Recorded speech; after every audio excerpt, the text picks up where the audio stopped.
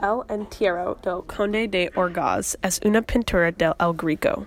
Él nació en Candia, Crete, en el 1 de octubre 1541. En 1567 se mudó a Venice y aprende con Titian. Y en 1586 el Greco pintó esto. Vivía en el siglo XVI y fue en el movimiento de Renacimiento y Manierismo. Sacerdote de Santo Tomo en el Toledo le preguntó a El Greco que pintara el entierro del Conde de Orgaz para celebrar la restitución de una obligación financiera para la Iglesia. Él usó la pintura de aceite para hacer la obra. La obra celebra la legada de San Esteban y Agustín para asistir en el funeral del conde y representar al alma del conde que se recibe en el cielo. Don Gonzalo Ruiz de Toledo fue el conde y uno de los nobles más queridos y apreciados por la gente de Toledo. Su muerte fue recibida por todos los toledanos con profunda tristeza, y muchos fueron a la iglesia de Santo Tomo para despedirse por una última vez. No hay mucho en el fondo, excepto muchas personas en negro, pero es muy interesante en el primer plano y centro.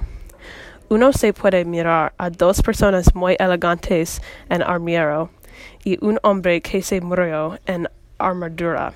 También, la pintura tiene una esquina del cielo con muchas figuras religiosas en el cima. El hijo de El Greco está en la esquina izquierda y sirve que intermediario entre el mundo real y el mundo ficticio de la pintura.